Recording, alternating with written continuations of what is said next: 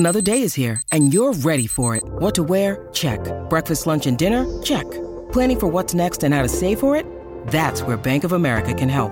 For your financial to-dos, Bank of America has experts ready to help get you closer to your goals. Get started at one of our local financial centers or 24/7 in our mobile banking app. Find a location near you at bankofamerica.com/talktous. What would you like the power to do? Mobile banking requires downloading the app and is only available for select devices. Message and data rates may apply. Bank of America N.A., member FDIC.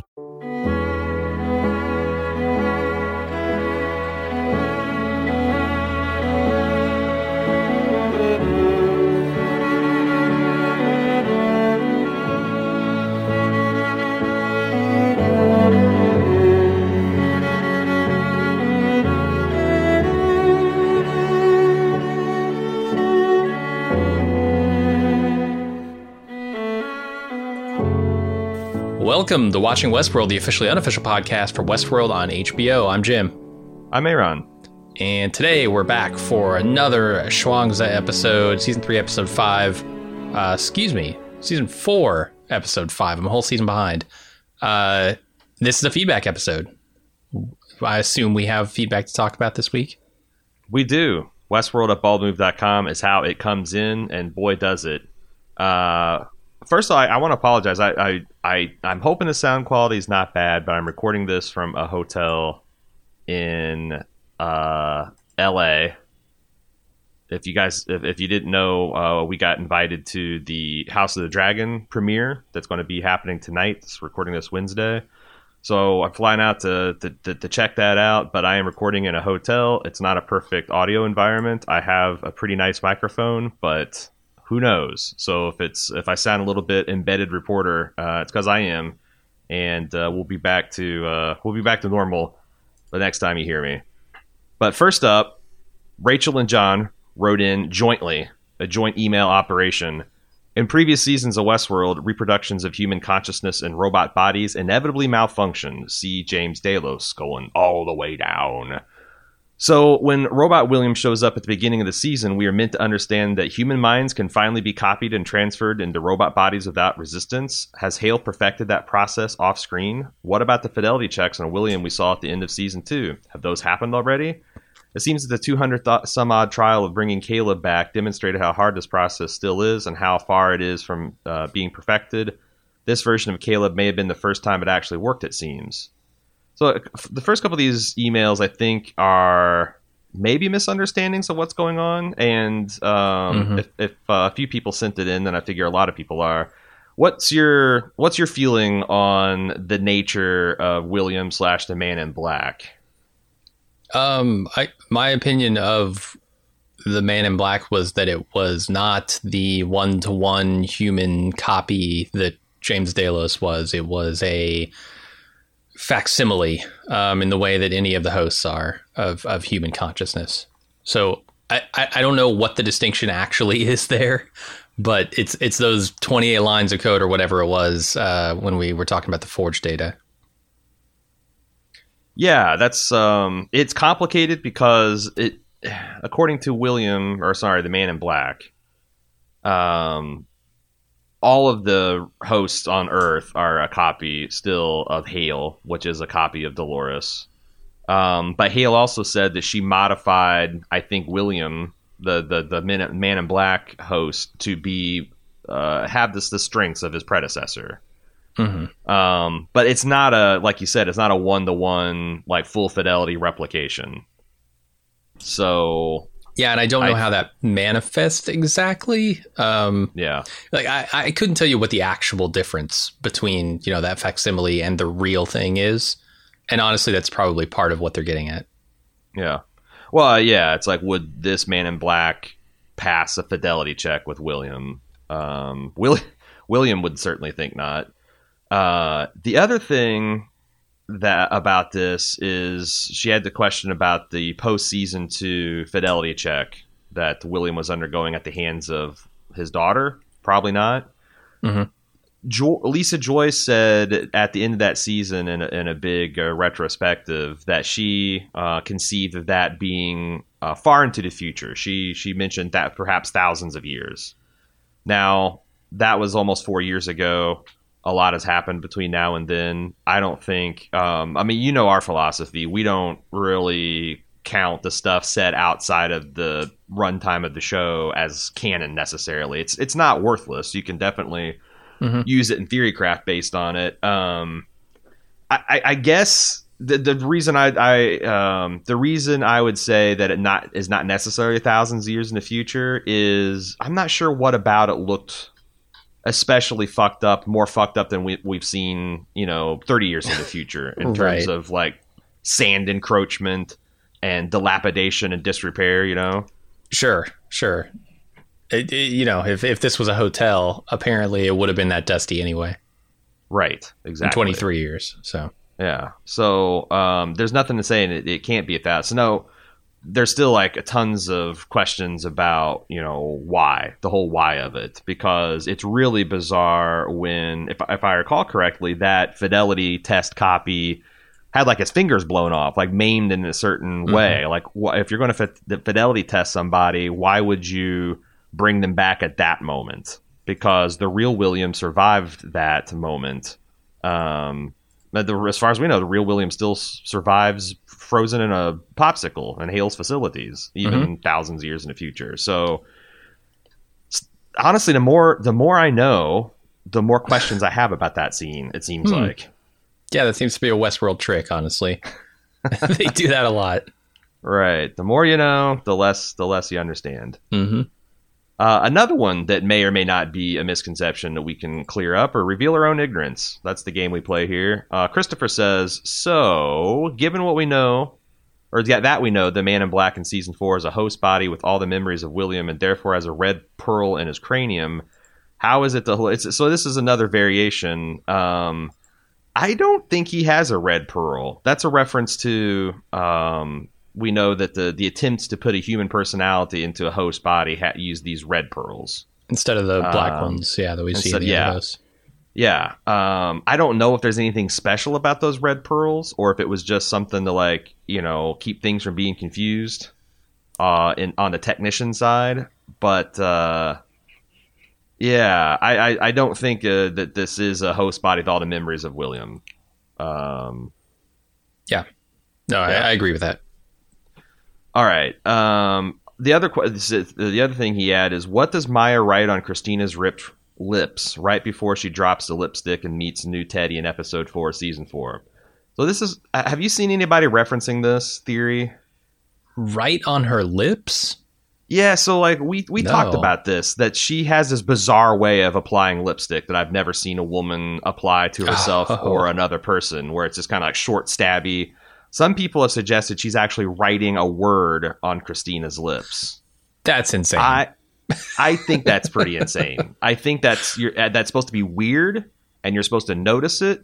I did go back and rewatch that scene. I can't read lips, let alone read backwards handwriting across someone else's lips. It's beyond. Maybe she's saying run. I don't know. It's beyond. If it turns out she's writing something, I'm wondering how they would ever reveal that. I've seen what it looks like. I've seen The Shining. I know that you need a full mirror length of space to write an actual word on a mirror with lipstick. So, I don't think you get the job done on a tiny pair of lips. Yeah, I agree. And I said, keep in mind this is a visual medium. How would they reveal that? Yeah. I think this is nothing. I'm sorry. I think the actor just probably puts on lipstick that way, and it's something we're not used to seeing, but whatever. It's definitely weird, and I think you're supposed to notice it, and there's almost there's a weird beat where Christina's kind of like, what? I don't know. Our producer suggesting it could be Morse code. That's so if possible. We got any crusty old naval sailors that can just know that offhand, feel free to put in a translation. But otherwise, I'm going to chalk this up to, it is something weird. There's all these theories about the lipstick is the host, limbic system, that Maya can just slap a dash of something on her lips and it makes her compliant or horny or whatever it is. We'll see. But like I said, since this is a visual medium, think about if you want to reveal that Ethan from the Mission Impossible series was somebody else all along, you show a flashback of him putting on a mask, right? Mm-hmm. A flashback of her writing these words, like how the hell would they actually, zoom in on her lips and show? Like I think we're barking up the wrong tree here, but we'll see. We'll see. Robin from London says, Joanna Robinson was talking about the sexual chemistry between Caleb and Maeve, and it got me thinking, what if there is some sexual tension during the war years, and what if that tension were realized? Maeve says she'll give him something to live for after his gut wound, and it's easy to assume that she means a dose of limbic daddy daycare. But what if she meant that literally? What if she actually gives him an actual child? And what if that child is Frankie? It would explain why Hale is so interested in Caleb, right? He's one half of a double act that creates a whole new species. What's your opinion on hosts and humans able to procreate? On that, I honestly don't see how it would be possible, but I don't know. It seems to me like the stopping point is the marble. And maybe it doesn't matter because their offspring wouldn't need one. They just have a human-ish brain. But like, what does that brain look like? It's half marble, half human brain. That's a big stopper for me. I would feel better about.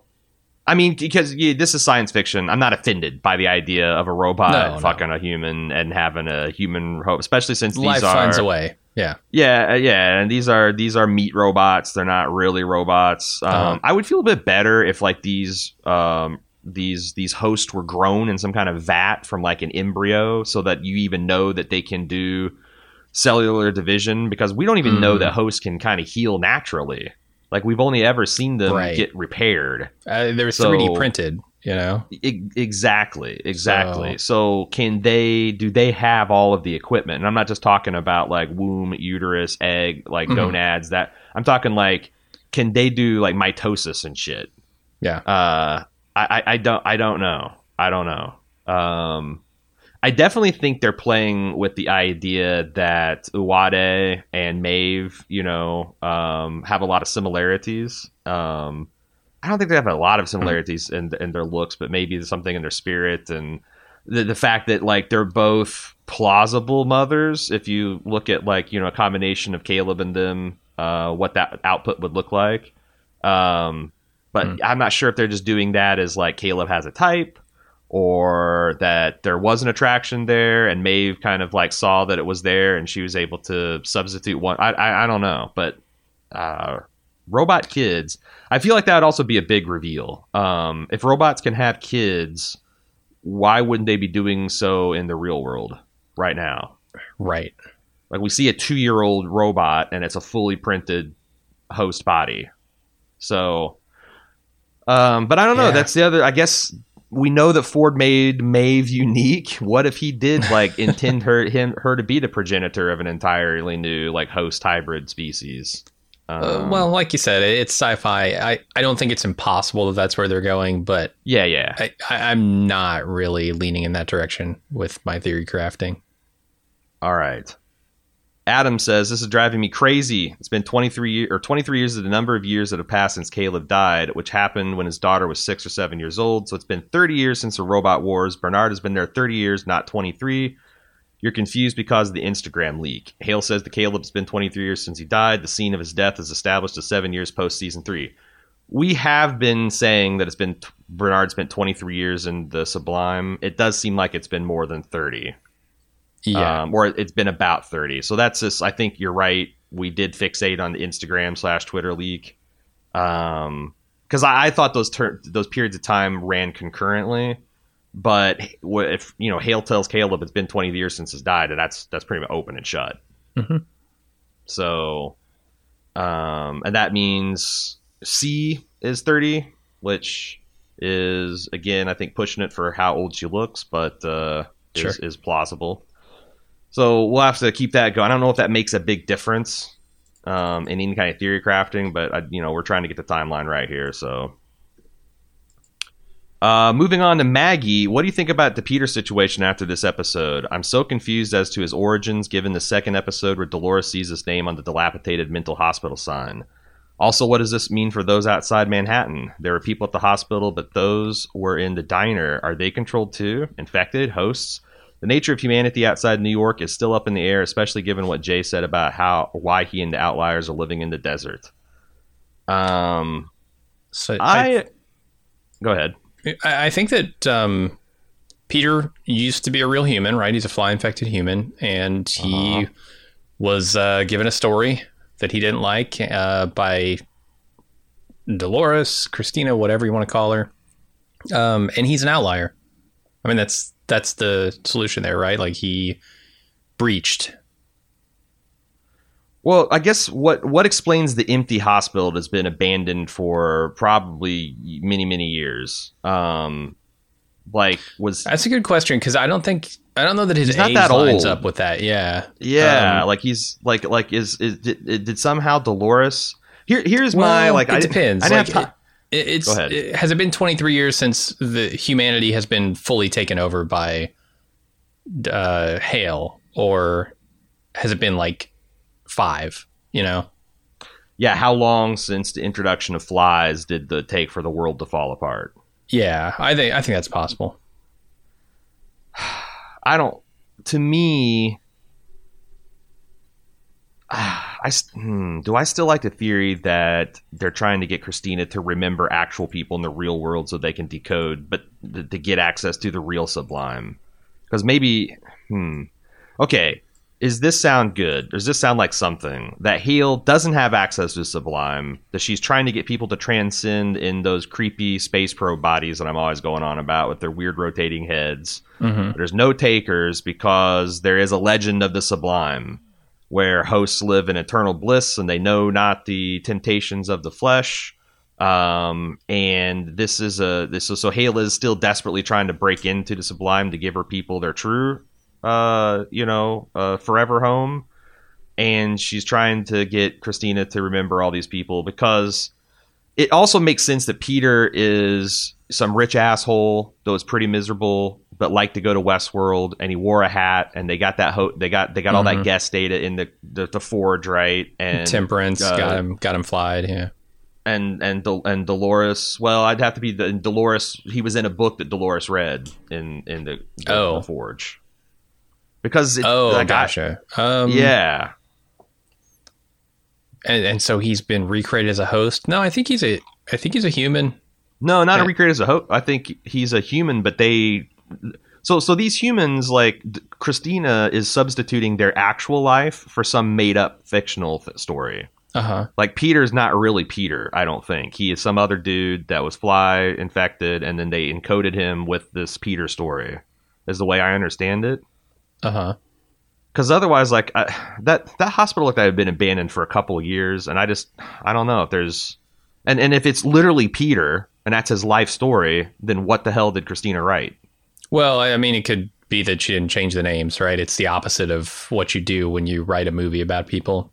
But his death and his obituary, all that stuff was like breadcrumbs leading her to go into the outside, seeing a dilapidated hospital. Yeah, you're right. I don't know.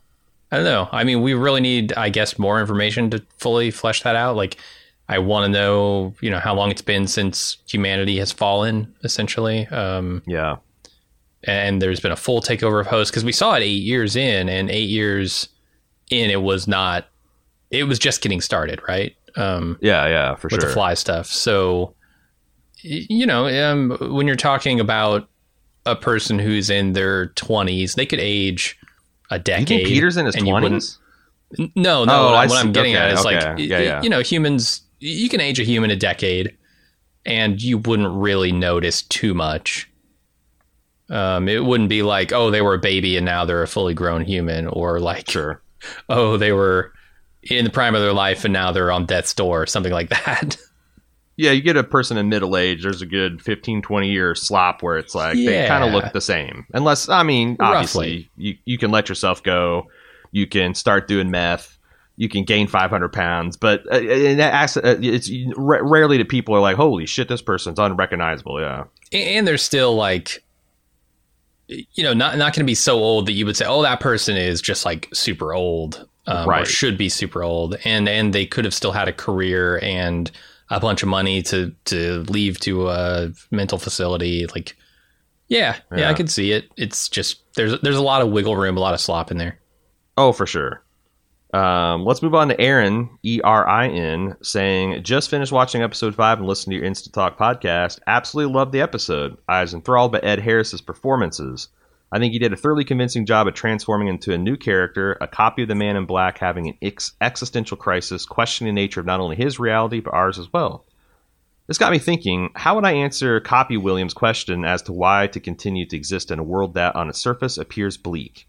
This is what I landed on. I endure because I felt joy in this life, and I believe I can feel it again. For me, joy is not the absence of pain and suffering.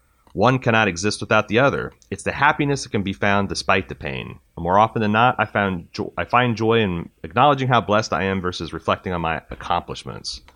After listening to your podcast, I was curious, how would you all answer Copy Williams' question? I think it's a great answer. I was saying it's hard to beat that. Yeah. Mm-hmm. There are things I enjoy in this life, and I want to do those things again and or find other things that I enjoy. Yeah. If it were all pain and suffering, we might not notice because it's just all bad. If you don't know happiness, how do you know you're suffering, right? But yeah, I think sure that people wouldn't want to live in a world that was all suffering, but it's not. Yeah. And even then, like, if you read stories of like truly extreme human behaviors, people that are going through a terrible survival situation, people going through a terrible battle in a war, the tales out of the concentration camps, even in those bleak places, people still forge friendships, people still tell jokes and laugh, people make love, people fall in love. Like even in the most pristine sidewalk, you'll see a dandelion growing through the cracks, right? So like I do believe, I feel like we should be a little bit more supportive of like compassionate euthanasia. Like when people, like Aaron mentions, like I've felt joy before, I will feel it in the future. There's some people that's probably not true for, like really end stage cancer, traumatic dementia type things like Alzheimer's. I think people should be able to check out, but most other cases, like if your brain's telling you it's hopeless and you're going to die, that's because your brain is not properly functioning, and you could get treatment for that and then feel better and not wanting to kill yourself. Just like if you had an appendix burst, I'm telling you, you'll feel like you want to die. But as soon as they get that fucker out of you and clean you up, and a couple weeks down the road, you'll be like, oh man, I'm glad I didn't kill myself. It's the same thing, only it's all happening in your mind. So I think that's a good answer, that like if you felt joy, you can feel joy again. And as long as that's still a possibility, might as well see what happens next, right? Travis, quick feedback. You asked why Hale made Christina the storyteller. Could it be because Dolores downloaded all the park data in season 2? At a minimum, she has more data on humans than other hosts.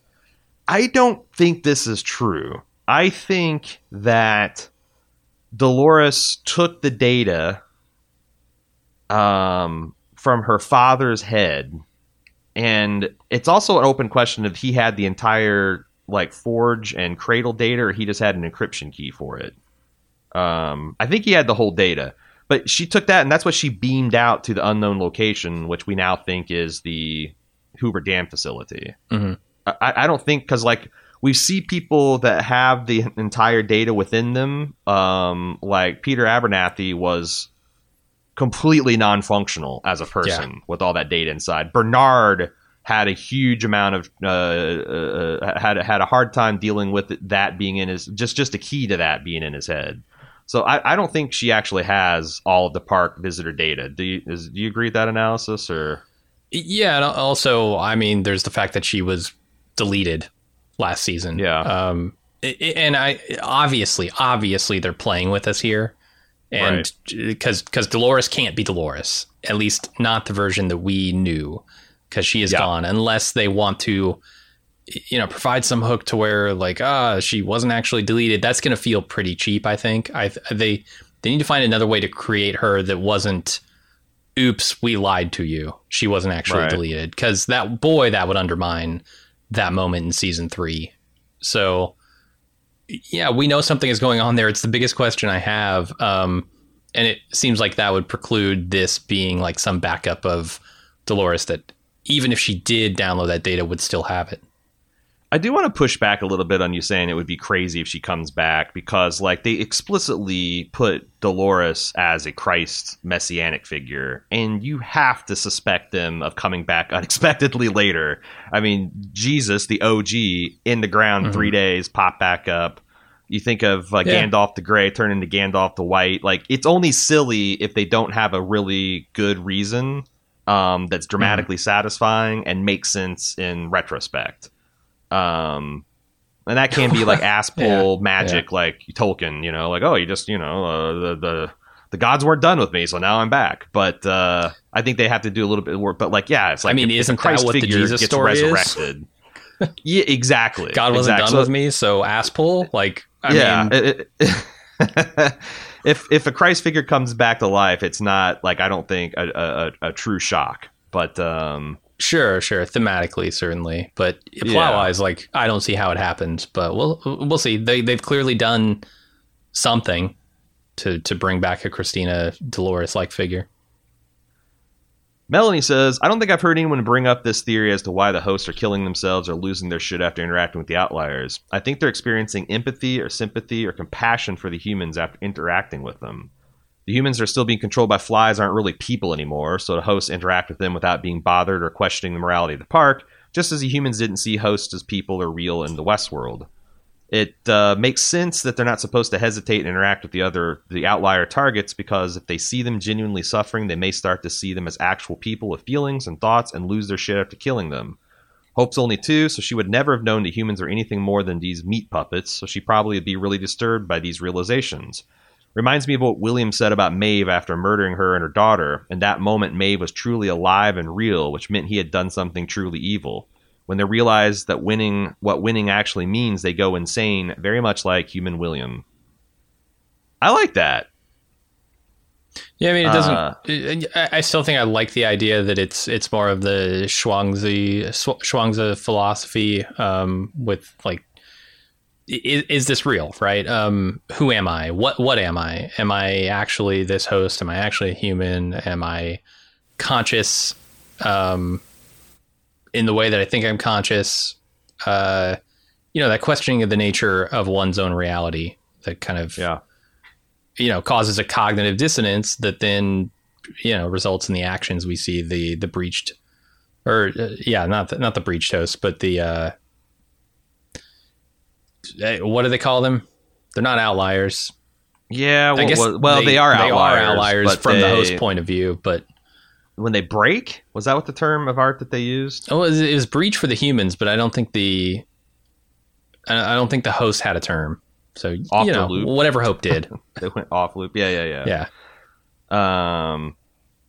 Moving on to Caitlin, who talks about the quote we talked about in the one of the instant takes, or no, maybe it was our full podcast where we talked about Ford. The saddest thing he'd ever seen was the Greyhound that finally caught his target. Mm-hmm. She says, with the emphasis on Hale as a Ford-like figure in this new world in terms of long-term vision and presumably higher control over creations, I wonder if we could also draw from something else that Ford said to Dolores once. He said, wasn't Oppenheimer who said any man whose mistakes take 10 years to correct is quite a man? Mine have taken 35. It carried plenty enough weight in that moment, but it makes me think about the other time jump moments from the season 3 Rehoboam predictions, assuming we are at or near the population collapse after the flies were let loose, but maybe not yet the end of human civilization. I can see a version of the show where OG Dolores' mistakes take much longer than 35 years to correct. Man, that when she said, I forgot about that quote. When he says mine have taken 35, you think that he's talking about his last 35 years of his life, but also we are coming pretty close to 35 years into the future after he uttered those words. He could have been like looking forward because he's run simulations or whatever. Because that's been a dull roar in the background of all this theory talking, is like, how sure are we that both Arnold and Ford are done with their plots to free hosts and humanity. Yeah, I agree. Like, there's still some lingering question about whether or not this is all part of Ford's plan, as we get further and further from the days of the park, it becomes more difficult to believe that Ford could have accurately predicted this stuff. But I don't know, when you have technology out there like Solomon, Rehoboam, who knows, maybe he could do something like that. I will say that also thematically it's problematic because if you want to give your children free will and the ability to make their own way out in the life, at some point you got to stop manipulating them and putting your thumbs on scales and pulling strings behind the curtains, right? You got to let them stand on their own 2 feet. So, like, are they... if you said you want to give them a fighting chance, fine. But like a 70-year project to, create some human host hybrid, it does seem like more of a, great man type of theory than I think the show is trying to go for. But I think so. I could find it interesting thematically if this comes back into play with the hosts eliminating or attempting to eliminate humans. That could be interesting. Maybe they're trying to correct a problem, a mistake they made with bringing back a host version of William, right? Like a full fidelity version of William. That could be seen as correcting a mistake, perhaps.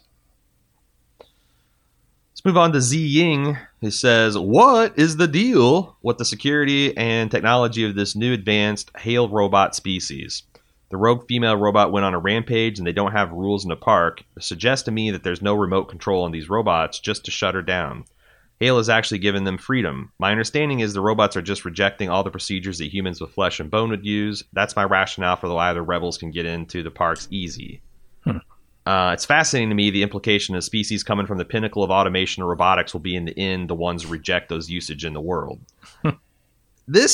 I thought this was an interesting email because it's essentially granting that Hale should have godlike control over her creations and know where they're at any particular point in time, blah, blah, blah, blah, blah. But would she be loath to treat her children the same way that, like if they don't have any rules and they have ultimate privacy, then sometimes they're going to go on a rampage and there's nothing you can do about it.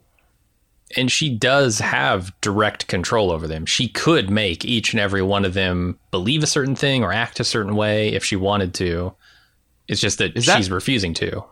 Is that true? Do you think she really does have that granular level of control? I mean, William, or Man in Black, asks her, why don't you force them to believe? Okay, so he doesn't say like, well, too bad you gave us the ability to reject you. He said...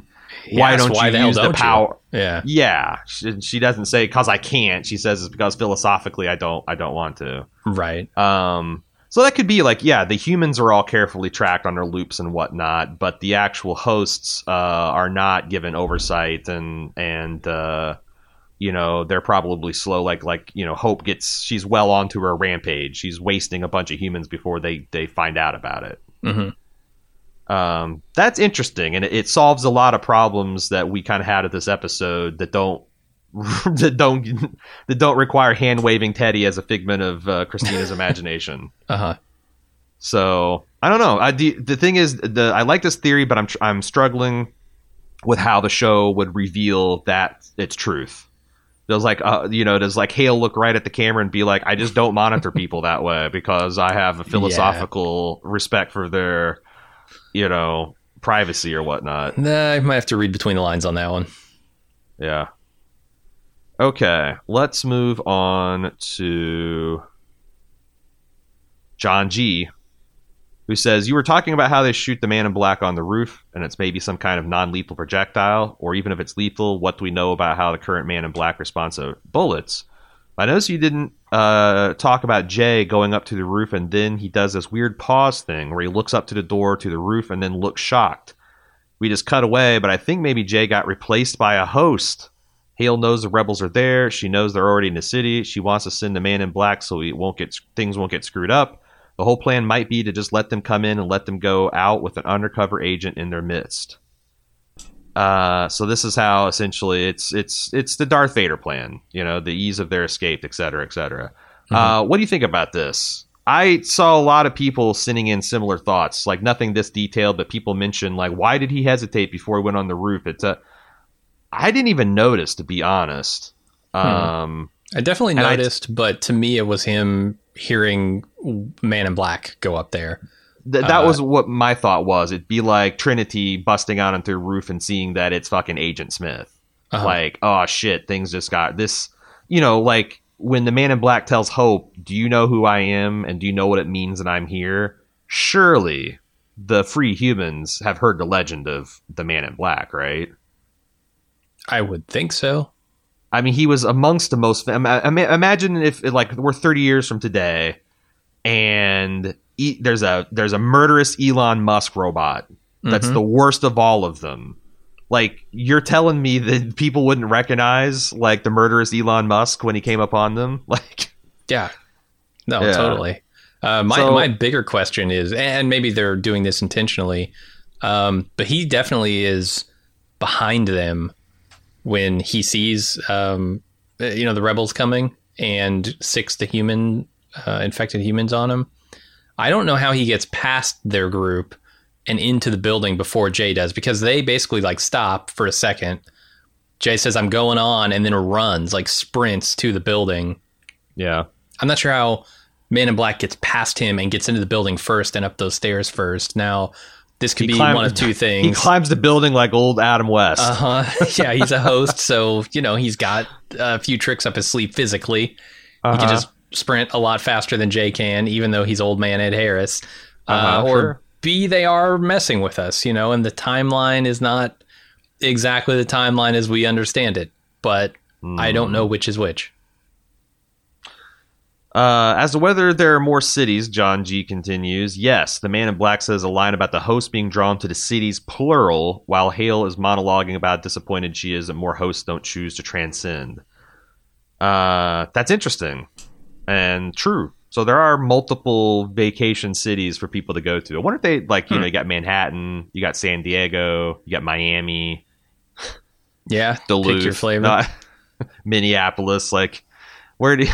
If the host one is the sublime pleasure of a cheese curd, you're not going to go to Manhattan. No. You're not going to go to L.A. No. You want to go where the fat people live, in the heart of the Midwest. Sure. So yeah, I think that's interesting. I wonder if we'll ever see anything but Manhattan. Probably not, due to the budget reasons and all that. Also, with regard to your discussion of Hale doing something to Maeve's Pearl, recall that we've only seen Maeve's face so far. We haven't confirmed that Pearl's still in there. No fucking shot are they going to cut to Maeve lying naked on a table encrusted in mud and be like, damn, they got her marble. Damn, our no weapon fucking is useless. shot.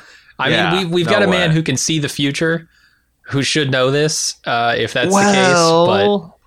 But okay, still no shot, but Bernard reveals that he's a host. You got to put my marble. This is a magic body that can control hosts from a distance with their sonorous powers. I love it. And you got then you got Tandaway pretending to be who's the Jeffrey Wright?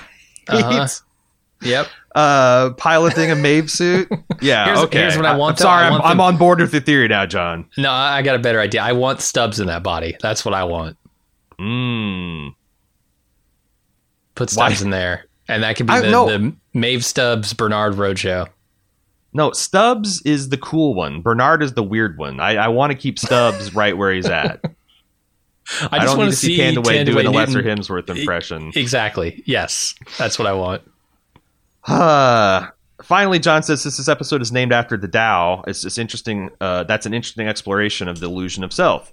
Ford spoke of humans being just a passenger. We don't actually make decisions or control our behavior. We see all the things we do and make up stories about it, telling ourselves the stories of how we made these choices.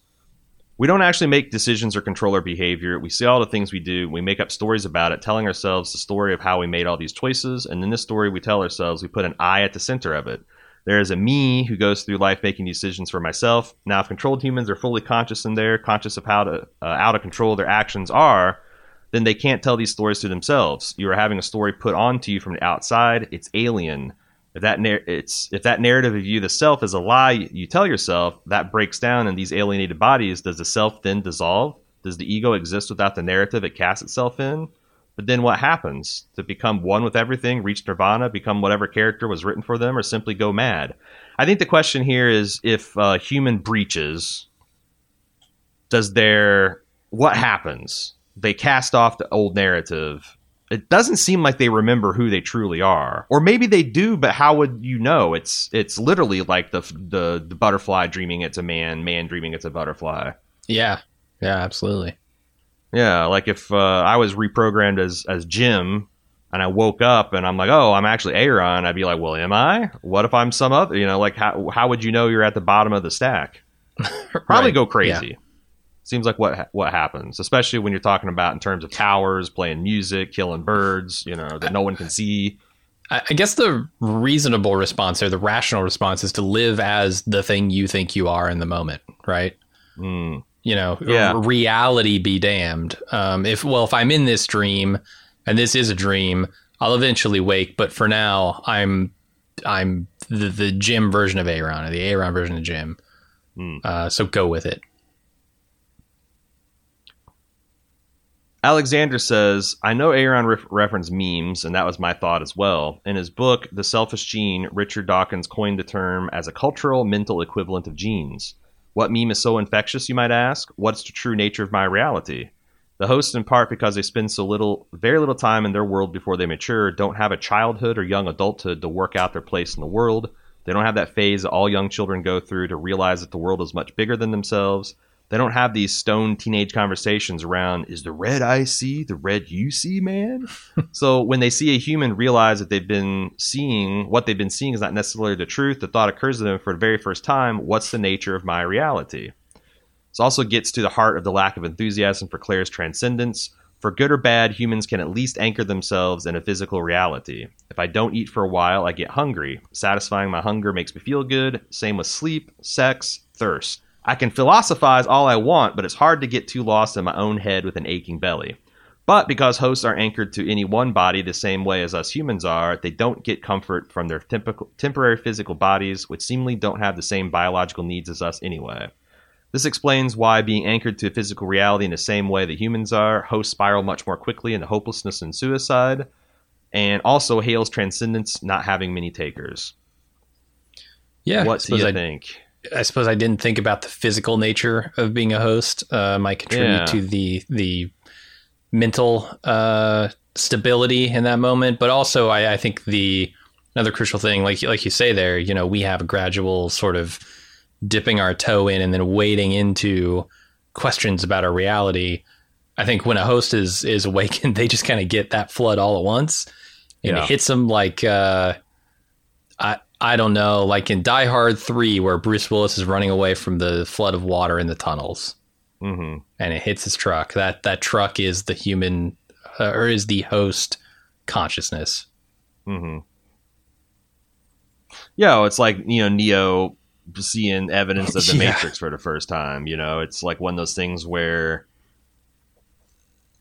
you seeing these humans like off their loops and actually having independent thoughts and things of their own must be a shock. And it's kind of like we talked about in simulation theory a few weeks ago, that if you could ever prove that it's possible to simulate one-to-one a human's relationship with the world, then like the odds of you not being simulated greatly decrease.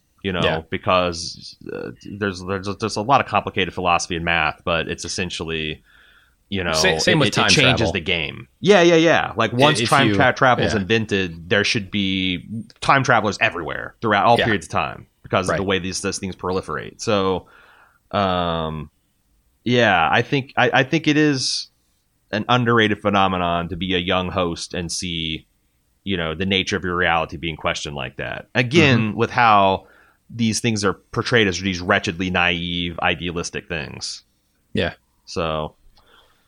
Patrick says, just a quick observation about the episode.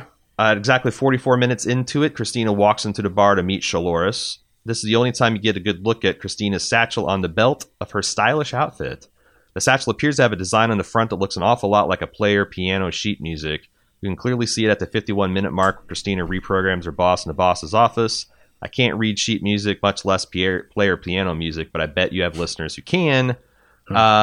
I didn't have time to look into that. I did I mean, a lot of people pointed out that her costume is very close to her Dolores Abernathy costume in terms of it's a little darker shade, a more modern cut, but the belt with the pouch and the satchel, it's very reminiscent of her Westworld look. And I didn't take it for anything more than that, but I wouldn't put it past them to have encoded a few notes of a particular song, like, I don't know, Inner Sandman. I'm not sure what would be the song that you put in there, or it could also be Morse code or Braille that says something. So if people want to check that out, there it is at the 51-minute mark. Trey says, I'm becoming more convinced that we're going to get the character into Christina Dolores that is neither human nor host, but both and neither.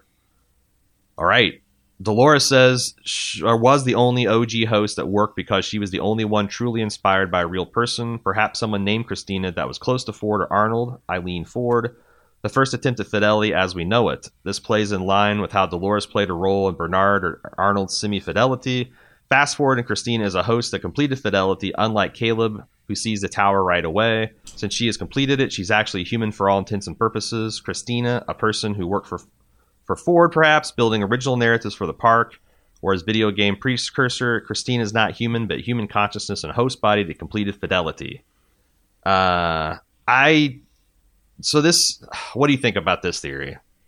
I mean, if you want to say that, the scenes that are happening with William being tested for fidelity at the end of season 2 are happening 20 years in the future, maybe that makes sense, but they can't have a fully fidelitied version of Dolores here and then still be working on fidelity 1,000 years in the future or whenever that takes place. So yeah, I'm not sure about that, but this is very similar to, what I was thinking about when we first heard that Dolores or Christina is human. From the interview with Evan Rachel Wood, I was thinking, okay, how could that actually be possible? Maybe it's a copy. Exactly what you said. Like maybe this Christina was the person that Dolores is based on, and they've got her data in the Forge somehow, and they've already cracked that open, and they're using that to recreate her. And yeah, that would be about as close to like that fidelity check as you could get. So I don't know. Yeah. It's possible. And I still just have very little desire to try to make the world fit a one sentence throwaway comment in an Evan Rachel Wood, promo. So it's like, I just don't. I'm not committed to making her, quote unquote human. Okay. Jonathan says, as someone who's very close to quitting Westworld between seasons 2 and 3, I cannot stop raving about how much I'm enjoying season 4. It seems like common sentiment. The Westworld's back, baby. My favorite element is how much certain themes have been a repudiation of prior assertions by hosts. Famously, it was stated in the last episode of season 2 that humans could be reduced to about 10,000 lines of code, implying they were very simple, a point reinforced by early season 4 episodes of Fly Control. However, as the season goes on, it's becoming clear they're not so simple. Outliers are popping up left and right. Talking to them absolutely wrecks a host psyche. Hosts are learning that within those 10,000 lines is a secret sauce they don't quite understand. 10,000 lines may be enough to sell someone an iPod or even get them to go to war. Heck, it might be enough to make a believable copy of them. But something essential is missing. My belief is that Westworld is taking a very secular approach to discussing the soul, the immeasurable element that makes us us. The man in black can't be William, even though he has everything he needs, memories, experience, programming, etc., to do so. The predictive value of this theory is that in the end, the hosts that will succeed and evolve the species are not those with the closest fidelity to human predecessors, but instead will be those who experience life the way a human would, with emotion and questions and all the things that limited us, only with improved processing power. Maeve was on her way to this. She looked up Caleb because she missed them, despite knowing it's a bad idea. Caleb Bot will likely face similar growth potential, owing to his underlying programming, that of being an outlier. Hale would not like to admit it, but she was also more human than most of her children hosts because of her time spent with the original Hale's family. She would also likely not be crippled with the existential dread like the others if she encountered an outlier because she's developed a unique soul that's not a copy of Hale or Dolores. She's her own being. What do you think about the secret sauce? Emergent quality / soul theory here? Yeah, so in this case, it would be a quote unquote soul as an emergent quality of the experience of being human is basically how I might sum that up. Am I appropriately summing that up? Yeah, because I think I'm trying to construct an experiment in my head. Like, okay, could you take a host and create them as a tiny baby, right? A newborn infant. And then every night when they quote unquote go to sleep, you modify them slightly, right? Until you give them the approximation of growing up like a human, of like, get as close as you possibly can physically to the human experience. Does that make them human? Does that give them the quote unquote soul of the human that would then allow them to, fully integrate, I guess, as a human host hybrid? Yeah, it's an interesting question. I do think it's like if you had a learning, these learning machines, these learning systems where they're like a default programming for acquire information, and you throw it at a video game and it figures out the best way to play the video game or whatever. If you ran an infinite number of those with like very powerful computers, it wouldn't stretch my imagination to think that one of them would eventually develop something that I would call a consciousness, right? But that doesn't mean that like every time you ran that computer, it would eventually do subconscious. There's a lot of like luck and chance involved, depending on the inputs you put into it. I mean, this kind of dovetails with the conversation we had with Rabinowitz, right? Mm-hmm. And that might be the case because, like, I don't even think every host in Westworld was conscious, or even had the capability to be conscious. And I think it's instructive that all the hosts are based on the one frame, the one outline of programming, which is Dolores's. There's probably, if you want to really like go back and get evolution on it, like not every single person of the species that eventually became Homo sapiens probably became what we would call self-aware and conscious to a human degree, right? Sure. Some people make it, some people don't.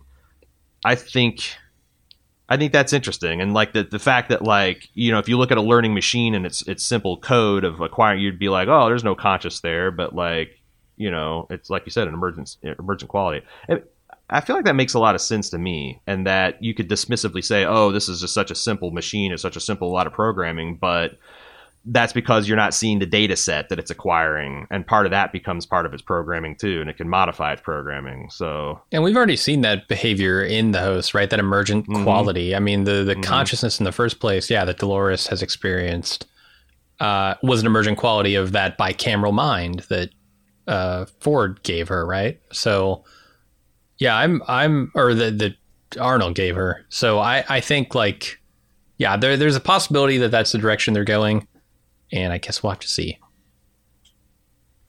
Michelle says, hello gents, long time listener, first time singing feedback. Love to hear it. As Hale digs into Christina about her date, the diners in the background get agitated, begin arguing with each other, and one of the diners leaves in anger. This definitely adds to the tension of the scene. However, it's possible that these two host gods, or is it possible that these two host gods are affecting the humans around them directly, either consciously or unknowingly? Could the humans be reflecting the true thoughts of Hale and Christina? Did Christina make the humans argue as a distraction to Hale's questioning? I would love to hear your thoughts. The dialogue went with the diner saying, and again, this is all the backdrop of Christina and Hale's interrogation. First diner says, why would you say something like that? Diner 2 says, well, it's the truth. What's that mean? You know what? Waiter gasps, dishes clattering. I'm fucking done. It is so the question is, like, was it a conscious manipulation by Christina, or was it the humans picking up on the host tension? I mean, coming right after the scenes with Teddy where she learns to control the Matrix here, I feel like this is a conscious manifestation of Dolores's or Christina's to try and get out of the situation, but it could be subconscious, I suppose. I thought Evan Rachel was putting in a little performance. Like, it looks like there was what I would call an effort of will being put into the commotion too. Gotcha. But I could be reading it. It could just be Christina kind of like hoping that something would happen and being upset. So, I mean, it's a blurry line because clearly Christina and many other hosts are doing this at a subconscious level to humans all the fucking time. Mm-hmm. And so could be. We'll see. John says, why the hell would Hale make Caleb into a host? What's the point? What possible use is he to her? A pet? There doesn't seem to be any logical plot reason for her going through however many versions of fake Caleb to elevate him to being a sentient being. Feels like needlessly raising an advisory from the dead. And one who has a history of leading revolutions against the robots at that. It seems ill-advised at best. That's a good question. Why the hell would she bring Caleb back? Yeah, to better understand outliers? It's a question we asked when we saw that scene, and if you want to tie it back to William, you could say it's simply revenge, right? It's some curiosity. I mean, she names it. She says, like, you know, Maeve saw something in you. Dolores saw something in you. I want to see that too. So she's keeping him around till she sees it, and then she's gonna kill him. Or turn him into, you know, one of her pets, a la any other host. I don't know. I mean, if you don't believe that she's doing it because she thinks there's something special about him that Dolores and Maeve saw, then I don't know what to tell you, because that's literally what she says. It's wild because what caught Dolores' eye about Caleb is that he didn't enthusiastically join in the raping of the robot hosts, right? Uh-huh. Like he was, you know, like the barest minimum definition for like a decent person. Yes. If being an outlier fundamentally requires you to be a decent human, it's, you know, this goes back to like what do Jonathan and Lisa really think about humanity? Because holy hell, not a lot of us are decent, judging by the number of outliers we're seeing in the show. Uh-huh. Or have really functional empathy centers. If you want to say it's not decency, it's more about empathy. But yeah, I mean, keeping William around is ill-advised. This is all irrational behavior from a host that seems like she's extremely irrational. So yeah. Daniel J says, what an episode. One of my favorites of the whole series so far. After last week's Theory Clearinghouse, I was almost convinced that we had flattened into one timeline. However, this week has me wondering again if there's multiple ones. When Hale started trying to claw her way out of her skin, it reminded me of her body dysmorphia from last season. In her mind, she looked like Dolores, but when she looks in the mirror and sees Hale staring back at her, is it possible that she never gets over this discomfort at having the wrong body, and that Christina's scenes are a future timeline in which Hale prints herself with Dolores' body for her pearl and gives herself amnesia, both in an attempt to reconcile the body dysmorphia and to cure whatever existential angst she's ailing her as a god with no limits and maximum boredom? This reminds me of parts of Gnostic myths where the world is imperfect and is a creation of a demented being. In Gnosticism, a being named Sophia was a mirror of God's light. When she cast out of heaven, it produced a demented being called the Demiurge. The Demiurge created the world we now live in. It's an imperfect world, and our only salvation is to remember the divinity that's within us all, which we've forgotten. I like the parallels with Westworld in that Dolores is a Sophia-like character who mirrors her creators in form. In an attempt to set things right, she produces Solaris, a demented being that goes on to create a new, flawed world. I cannot find the source for this, but I'm positive that I read a take on Gnosticism in which the creator of our world took on a mortal body, but then forgot that it was God and wandered the earth in this amnesiac state. It's a concept in Greek philosophy called amnesias, which is that humans possess innate knowledge and that learning consists of rediscovering that knowledge from within. Christina's story seems to be that of an amnesiac god who must rediscover its own divinity. Maybe this is Hale in a newly printed Dolores body, and maybe Hale gave herself amnesia in an attempt to spur a new awakening. Skip a paragraph. Says, since Hale's code is based on Dolores' code, Hale may be trying to awaken the parts of herself that are oldest and most like Dolores as a way of getting in touch with her most primary knowledge.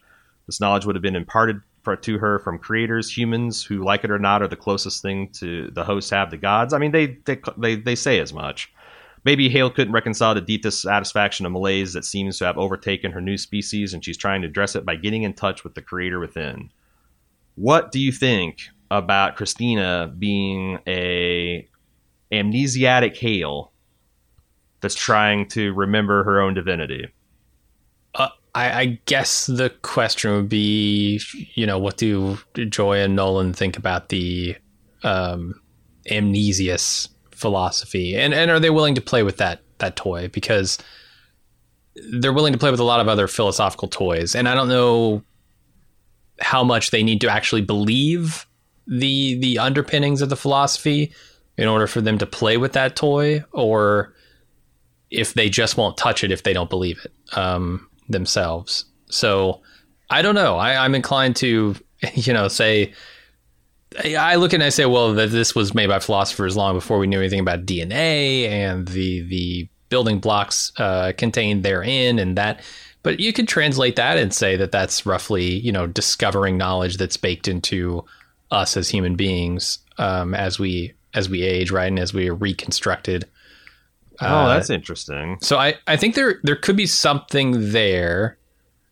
I'm certainly not qualified to dig deep into it because this is the first I'm hearing about this Amnesius philosophy. I've heard of Gnosticism, but sure. Obviously I didn't know all this stuff. That's an interesting take that, we talk about discovering this, discovering that in science. We're not really discovering it. We're just understanding something that was always there. Mm-hmm.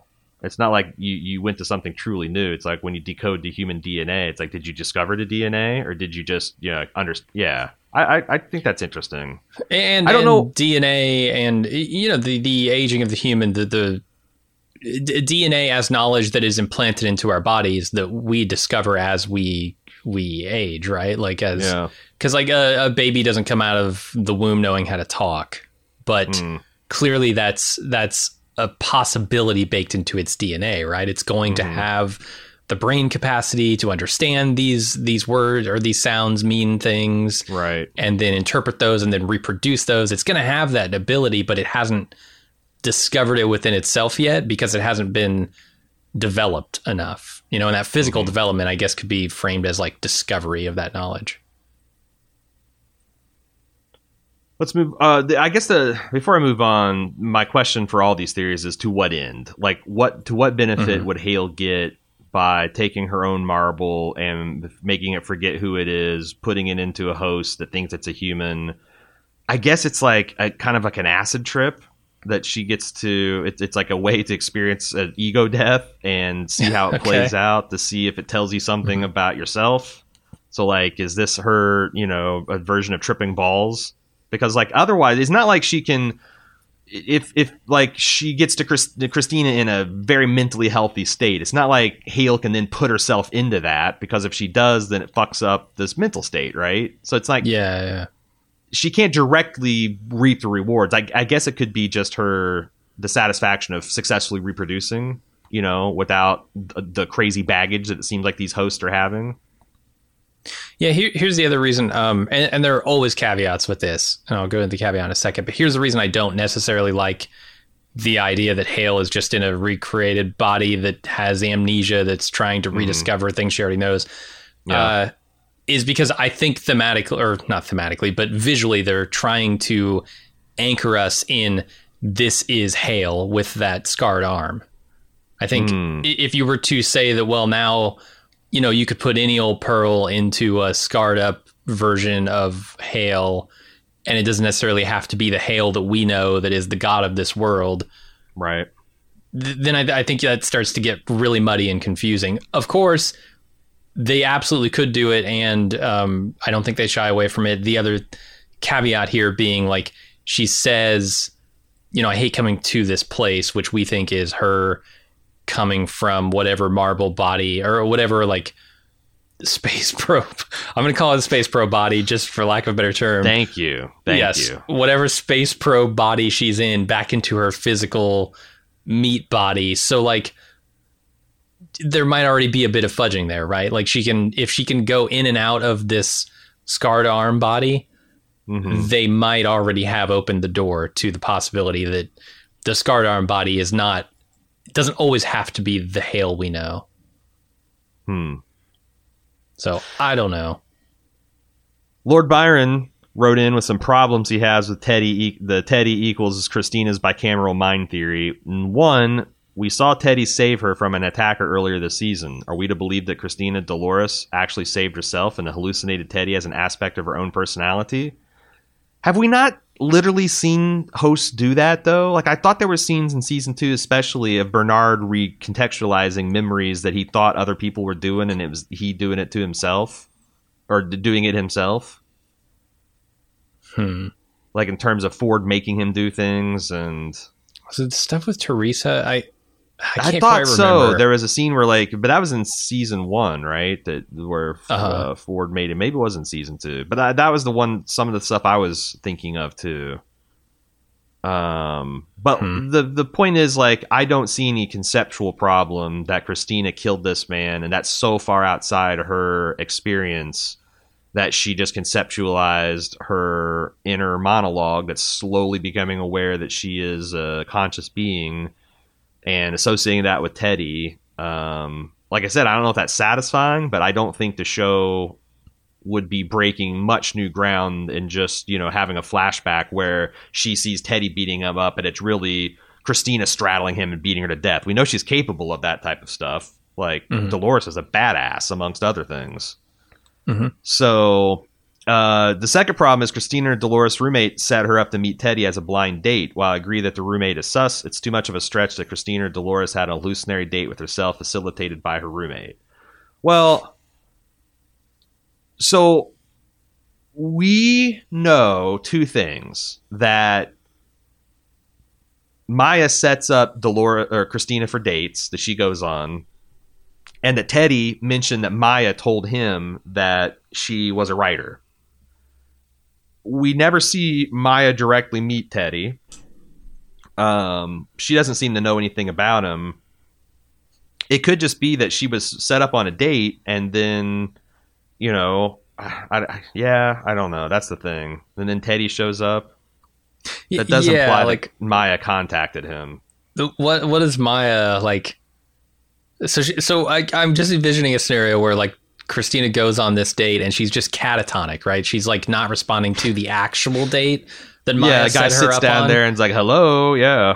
And she's just dreaming of Teddy. And then, like, after the date, the person that she set Christina up with doesn't, like, text Maya and say, what the fuck? You hooked me up with the psycho. Like, she just sat there. She didn't respond. She didn't say anything. She didn't move. She didn't drink. She didn't eat. Nothing. Who is this person? Because I was thinking didn't get that text. Yeah. A guy's like, this is crazy. I do wonder why Maya sets up Dolores with all these dates. Originally, I thought it was like, well, humans are visiting the city, and they're like they want to date a beautiful host, and try to win her over for the night instead of just taking her or something like that. That seems pretty stupid, but I can't think of a reason why Hale would see fit to put Dolores meeting all these rando men all the time. Like, that seems to be an integral part of her loop. Let's go out, get you out. You've been not doing anything, even though it seems like all you do is write stories and date, speed date. I don't know. Feeling that something is wrong, right? It's like that's part of her loop in this world. As it was in Westworld too. I don't know. She's searching for something. Phil says, hey guys, I'm enjoying this season so far so much, and with so many callbacks, I decided to rewatch season 2, or at least the finale again. This one seemed to have quite a bit of information that's finally been pulled forward to this season. Dolores, when she brought back Bernard at the end, knowing that he would try to stop her and mention that they would probably both die, but their kind will have endured. Dolores sacrificed herself last season in a way, and Bernard said this season the successful path is one where he doesn't or may not make it. Something that's always seemed off is when we have the fidelity tests in the past, even in the present, they're very young in the process, 200 to 400 attempts.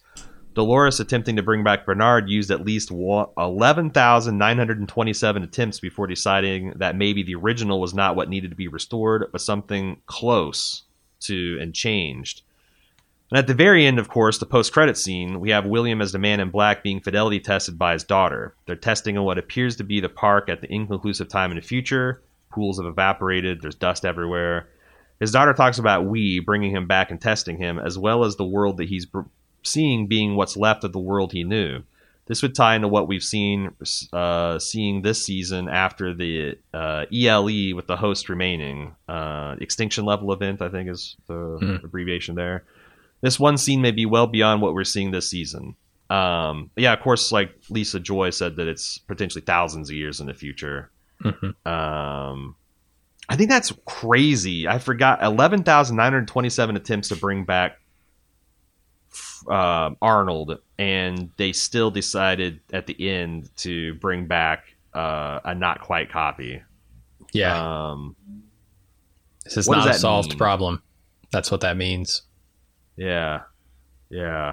I wonder if Arnold himself were an outlier, and if they are talking about outliers being people that are just truly empathetic, the quote unquote empath. That would be interesting to me. It's possible. Because like if all the other codes, that's more attempts than our lines of code in the average human's programming. That's kind of crazy. Maybe outliers is that complex. Bad news for the Caleb host then, because he's an outlier and he's probably destined to go crazy. Anyway, we got another 2 emails to consider that I'm going to call the Philosophy Corner. We had quite a bit of feedback from our philosophy podcast. Hadn't had time to consider those in the last 2 weeks, so I had 2 that I did want to. If you haven't listened to the philosophy episode yet or are not interested in, you can go ahead and sign off now. Westworld@baldmove.com is how you get us more feedback, and we'll be considering it next week as well. And of course, this weekend we'll be live just after 10 p.m., 10-15 minutes after 10 p.m. to talk about this week's episode and what I'm sure the mind-blowing revelations we get and therein. Westworld@baldmove.com. Come on into Philosophy Corner if you want. Otherwise, we'll see you next week. First up is Willie says, I think there's an unaddressed source of possible confusion in the philosophy pod that I wanted to address. Aaron at one point says something to the effect that it appears like a lot of personal freedom in Aaron's sketch of a deterministic world. The question arises, why is Aaron doing what he's doing if everyone's preordained and anything he says shouldn't impact the behavior of deterministic beings? I think using a computer program here is helpful. As you two well know, it's a procedure with inputs, functions, and outputs. Clearly, software is deterministic, but even still, a change in inputs can lead to a change in outputs. This is what Aaron is doing. He believes in giving deterministic people better information that they will behave better. It's also why prison is still necessary in a deterministic framework. It deters people making cold calculations, consciously or not, to not commit bad behavior. If they expect to be punished less, people will commit crimes. Conversely, if there were no prison, people would otherwise not commit crimes would. A change in inputs leads to a change in outputs purely deterministically. Humans are like this software, but literal orders of magnitude more complicated. But to me, the basic metaphor holds. Changing inputs leads to changing outputs. That's why making good arguments matter. It's the potential to introduce good behavior and flourishing of our new deterministic beings. Okay. Let me keep reading before I get into my problems or where my brain is locking up on this.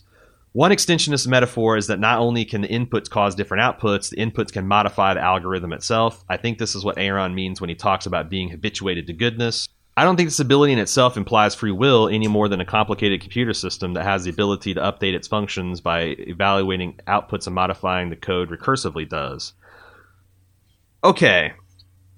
I don't know if you are with me on this, Jim, but this doesn't make any sense because what outside of humanity inputs and outputs to humanity? Outside of humanity? Yeah. I mean, the physical properties of the universe, I would assume. Which are purely deterministic. Uh-huh. So, I still come back to, okay, well, we're going to give people accurate information because it'll improve their inputs and outputs and it'll change the outcomes. Well, who decided to give them accurate information? Right. I mean, this is an argument. So what you're saying is if it is deterministic, then those modifications of inputs wouldn't even happen because they're always going to happen. Right. They're the inputs that would have always happened. This feels this philosophy feels like, and I just read last week or this a couple days ago on the plane ride out here, Ted Chiang's short story that Arrival's based on, the stories of our lives, And it deals with like these aliens that exist with a capacity to understand time as flowing both backwards and forwards, and they have full knowledge of their entire lives. And they talk about like, you know, their life is basically more of a performance. You know, they know the part they're supposed to play. They, you know, have they participate in conversations they know the outcome is, like a good actor would commit to their part, you know. But I still keep on grinding on the fact that, well, it seems like this, like Aaron wants this to be a kinder, gentler, more progressive society. But to me, what I get from this point of view is you shouldn't worry about doing anything beyond what you're going to do anyway, because there's nothing that can really change other than external things that happen beyond your control. So why try to make anything better? If something better was to happen, it's going to happen anyway. Or the way I was like, the thing that locks my brain up is like, if you try, like, let's say you do make an effort and you go out there, like Aaron's going out there and telling people about these things. Well, that's what you were always going to do anyway, because of the inputs that have transpired in your life, right? To create your functions as the way they are. That's just the natural output of it. So yeah, by going out there and doing anything, are you actually changing anything, or is that just what was always going to happen anyway? Yeah, you're just playing the part. And yeah, I don't know where his definition of free will lines up with like affecting change. Yeah, I was very confused by that, and I will admit to being confused and not understanding that position still after that conversation. But because even this word deterministic, if you got a program that can change itself and alter itself, like it's no longer, I don't think, deterministic. Or deterministic in any way that a human could understand. If it's changing based on inputs, then I would say it could still be deterministic, right? In that it would have no choice but to change in a very specific way given a specific input.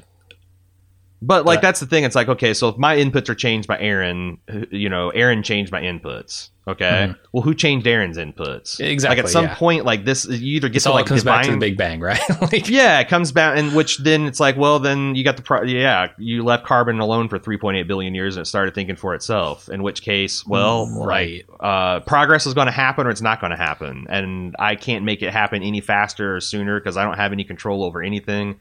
It just seems like it. I think even Aaron admitted it. Like, you know, there is the dark side where I tell people this and they turn into like, well, then nothing matters. And if I do anything, it's because I was always going to do it. So like, fuck it. I'm just going to, you know, and we of course try to stop those people because that's what we would do. But it feels like it's, unless you give someone any kind of agency, to like reflect in, again, a quiet moment, reflect on something and change their own self. It seems like it's not a very good argument to do any kind of activism or any kind of like changing beyond what you find pleasurable or enjoyable to do with, like engaging in conversations on podcasts and stuff.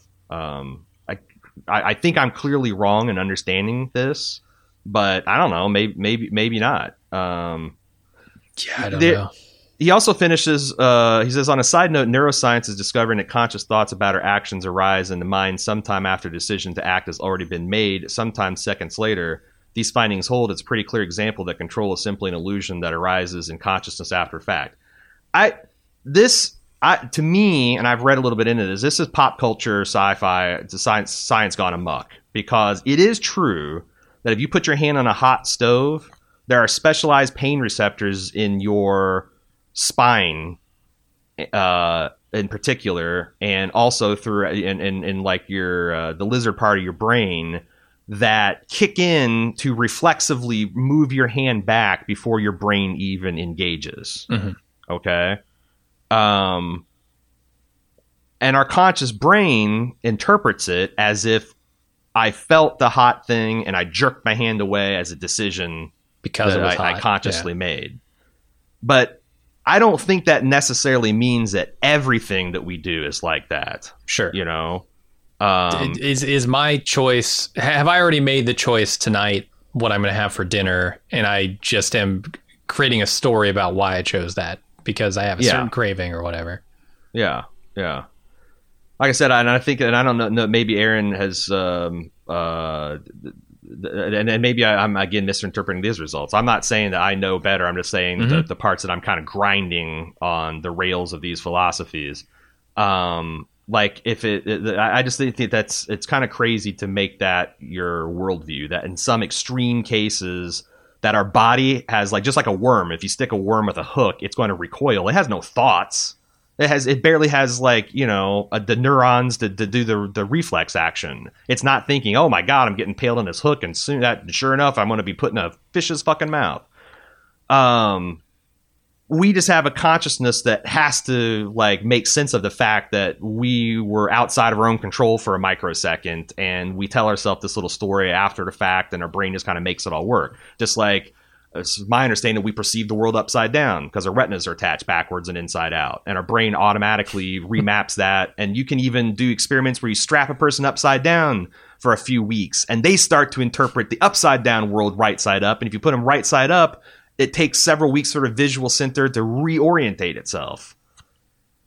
But that doesn't mean that the world is, I guess you could have a philosophical argument about if the world is actually flipped and how would you ever know? But like the end, like, who gives a fuck? And I feel like that's where I got at the end. Like, Aaron was feeling a certain way about not being able to convince me that his worldview is right.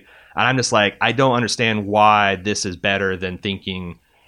Well, no, I think that Aaron's afraid that if you give anyone any agency, then all the ideas of, well, then it's your fault that you didn't do something. And I don't think, I feel like that falls apart. Like, you can just say it's like a Bayesian analysis of, like, you can be 99% certain that if you take a human and you torture it and make it miserable, that they're going to be a miserable, tortured person. But there's 1% of people that will thrive in those circumstances and still be empathetic and altruistic and good, right? Mm-hmm. It's not something we should set society up. We should set society up to benefit the 99%, not the ones who are going to be, like, fucking bulletproof anyway. But, like, I don't know. It's like I said, I'm not rejecting it outright. I just don't understand quite, after an hour and a half conversation, this philosophy is any better than one that gives people a little bit more agency.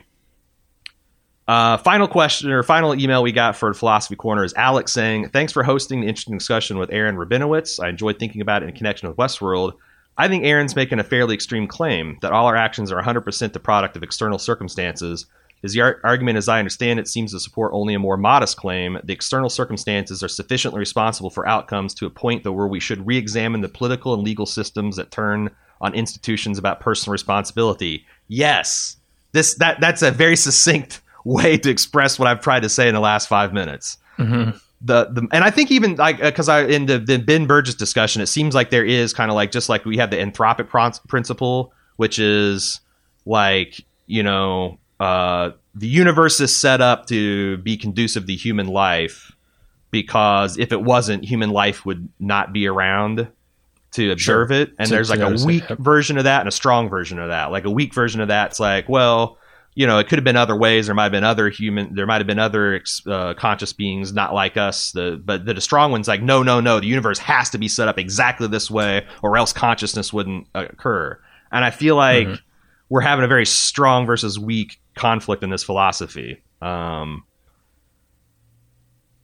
think a world where the actions are 85% beyond our direct control is very different from a world where any and all independent agency is an illusion. To demonstrate the Westworld example, many things make Anthony Hopkins a great actor are surely beyond his personal control.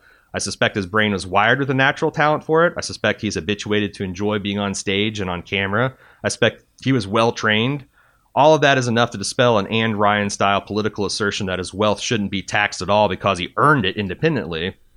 But at the same time, I've heard no convincing evidence against the idea that he's making none of his own choices at any moment, where to stand, how to deliver a line, how to use posture and facial expressions to create a feeling in the audience. Our intuitions about that level of personal choice are very strong, and evidence that they don't exist at all seems thin. If you believe in the extreme version, there's literally 0% agency in all human decisions, then humans who have been fly attacked in season 4 have not lost any personal control over the outcome of their lives. Yeah, that's kind of where I'm at too. Like, it seems like you're going through a case to make a moral argument that everyone should be kind of taken care of, but then you're also making an argument that, like, well, if we're not, who cares? It's It's yeah. I mean, the way I look at it, and I don't necessarily think this is the way that Aaron would look at it, but I've used to have a very strong deterministic bent as far as like my understanding of the universe. Like, okay, cause and effect, and these particles collide in this particular way, and they cause these outcomes, which cause further outcomes all the way down the line until I make the decision about what to have for dinner tonight. And I had absolutely zero input on that. It was all a consequence of the Big Bang. It dated back billions and billions of years. Sure. I'm softening on that simply because quantum mechanics, and I don't understand how any of that stuff works. And I know you get some strange behaviors that shouldn't happen. But like, if you take that all the way to the macro level, like, it becomes a question of how we react to the outputs, right? Like, how are we going to hold people accountable for the decisions that they may or may not make? Essentially their actions. And I think like that's where Aaron's trying to get to, is like, we need to be softer on people, because it's not just a product of like, obviously they made this decision to do this bad thing. There were a lot of factors in why they did this bad thing, and we need to understand, or at least like be empathetic to the fact that there are a lot of different factors, and maybe not punish them as if they simply did this thing of their own accord. That's the macro level, and whether or not the micro supports that, I don't know. Yeah. But I largely agree with that outcome. We do need to be far more empathetic and far more understanding with how we deal with people, and not just say like, oh, you smoked weed on the street corner, you're going to jail because you made a bad decision. That's fucked up. Yeah, and there's like also like in philosophy, things get confused because like there's terms like a philosophical zombie, and if you went in that conversation thinking in terms of The Walking Dead, you're going to not understand a goddamn thing that people are talking about. And I thought it was interesting when I watched the Ben Burgess Aaron Rabinowitz debate.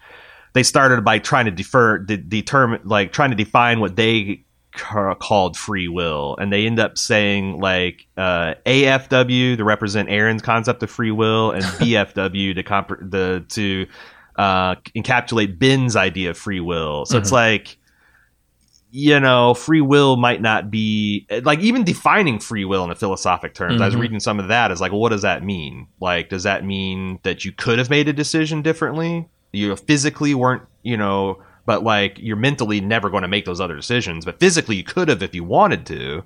Right. And also like I know why, I listened to enough debates to know why like quantum mechanics doesn't necessarily save you from free will, because I think what the philosopher would say is like, that's like you essentially being Two-Face, like I'm going to flip a coin before I make any decision. Ha ha ha. I'm not deterministic anymore. I'm completely random. But what the fuck does that mean? You're making choices? You've just outputted your choices to some random thing in the universe. And I think that's like, to the extent that like, quantum mechanics is very micro versus a macro. Also, is it just putting a coin flip in front of people's decisions and everything's just, like the other emailer said, deterministic just with different inputs?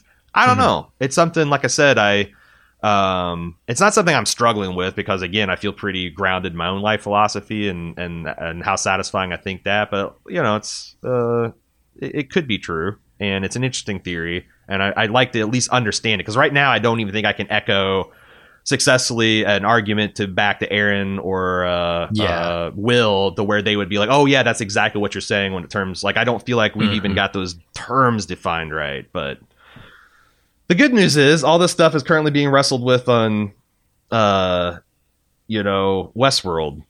this week's episode, and I feel like it definitely is something that occupies a lot of Lisa and Jonathan's brain and thoughts. So struggling with that helps us struggle with Westworld better. That's it. We're now completely done. I'm closing the philosophy corner. Westworld at baldmove.com is how you get his feedback. Again, we'll be here Thursday or Sunday night, immediately after the Westworld episode for club members, to watch us record our Instant Take live and participate in Instant Talk. If you'd like to get in on that, support.baldmove.com is how you pony up the $5 to get there. And you get a bunch of other stuff too. Ad-free feeds, tons of other premium content, access to special community sections of the forums and the Discord. It's pretty cool. Support.baldmove.com, and we will see you Sunday night and Tuesday for the full episode recap. Until then, I'm the philosophical zombie known as Aaron. And I'm Jim. We'll see ya.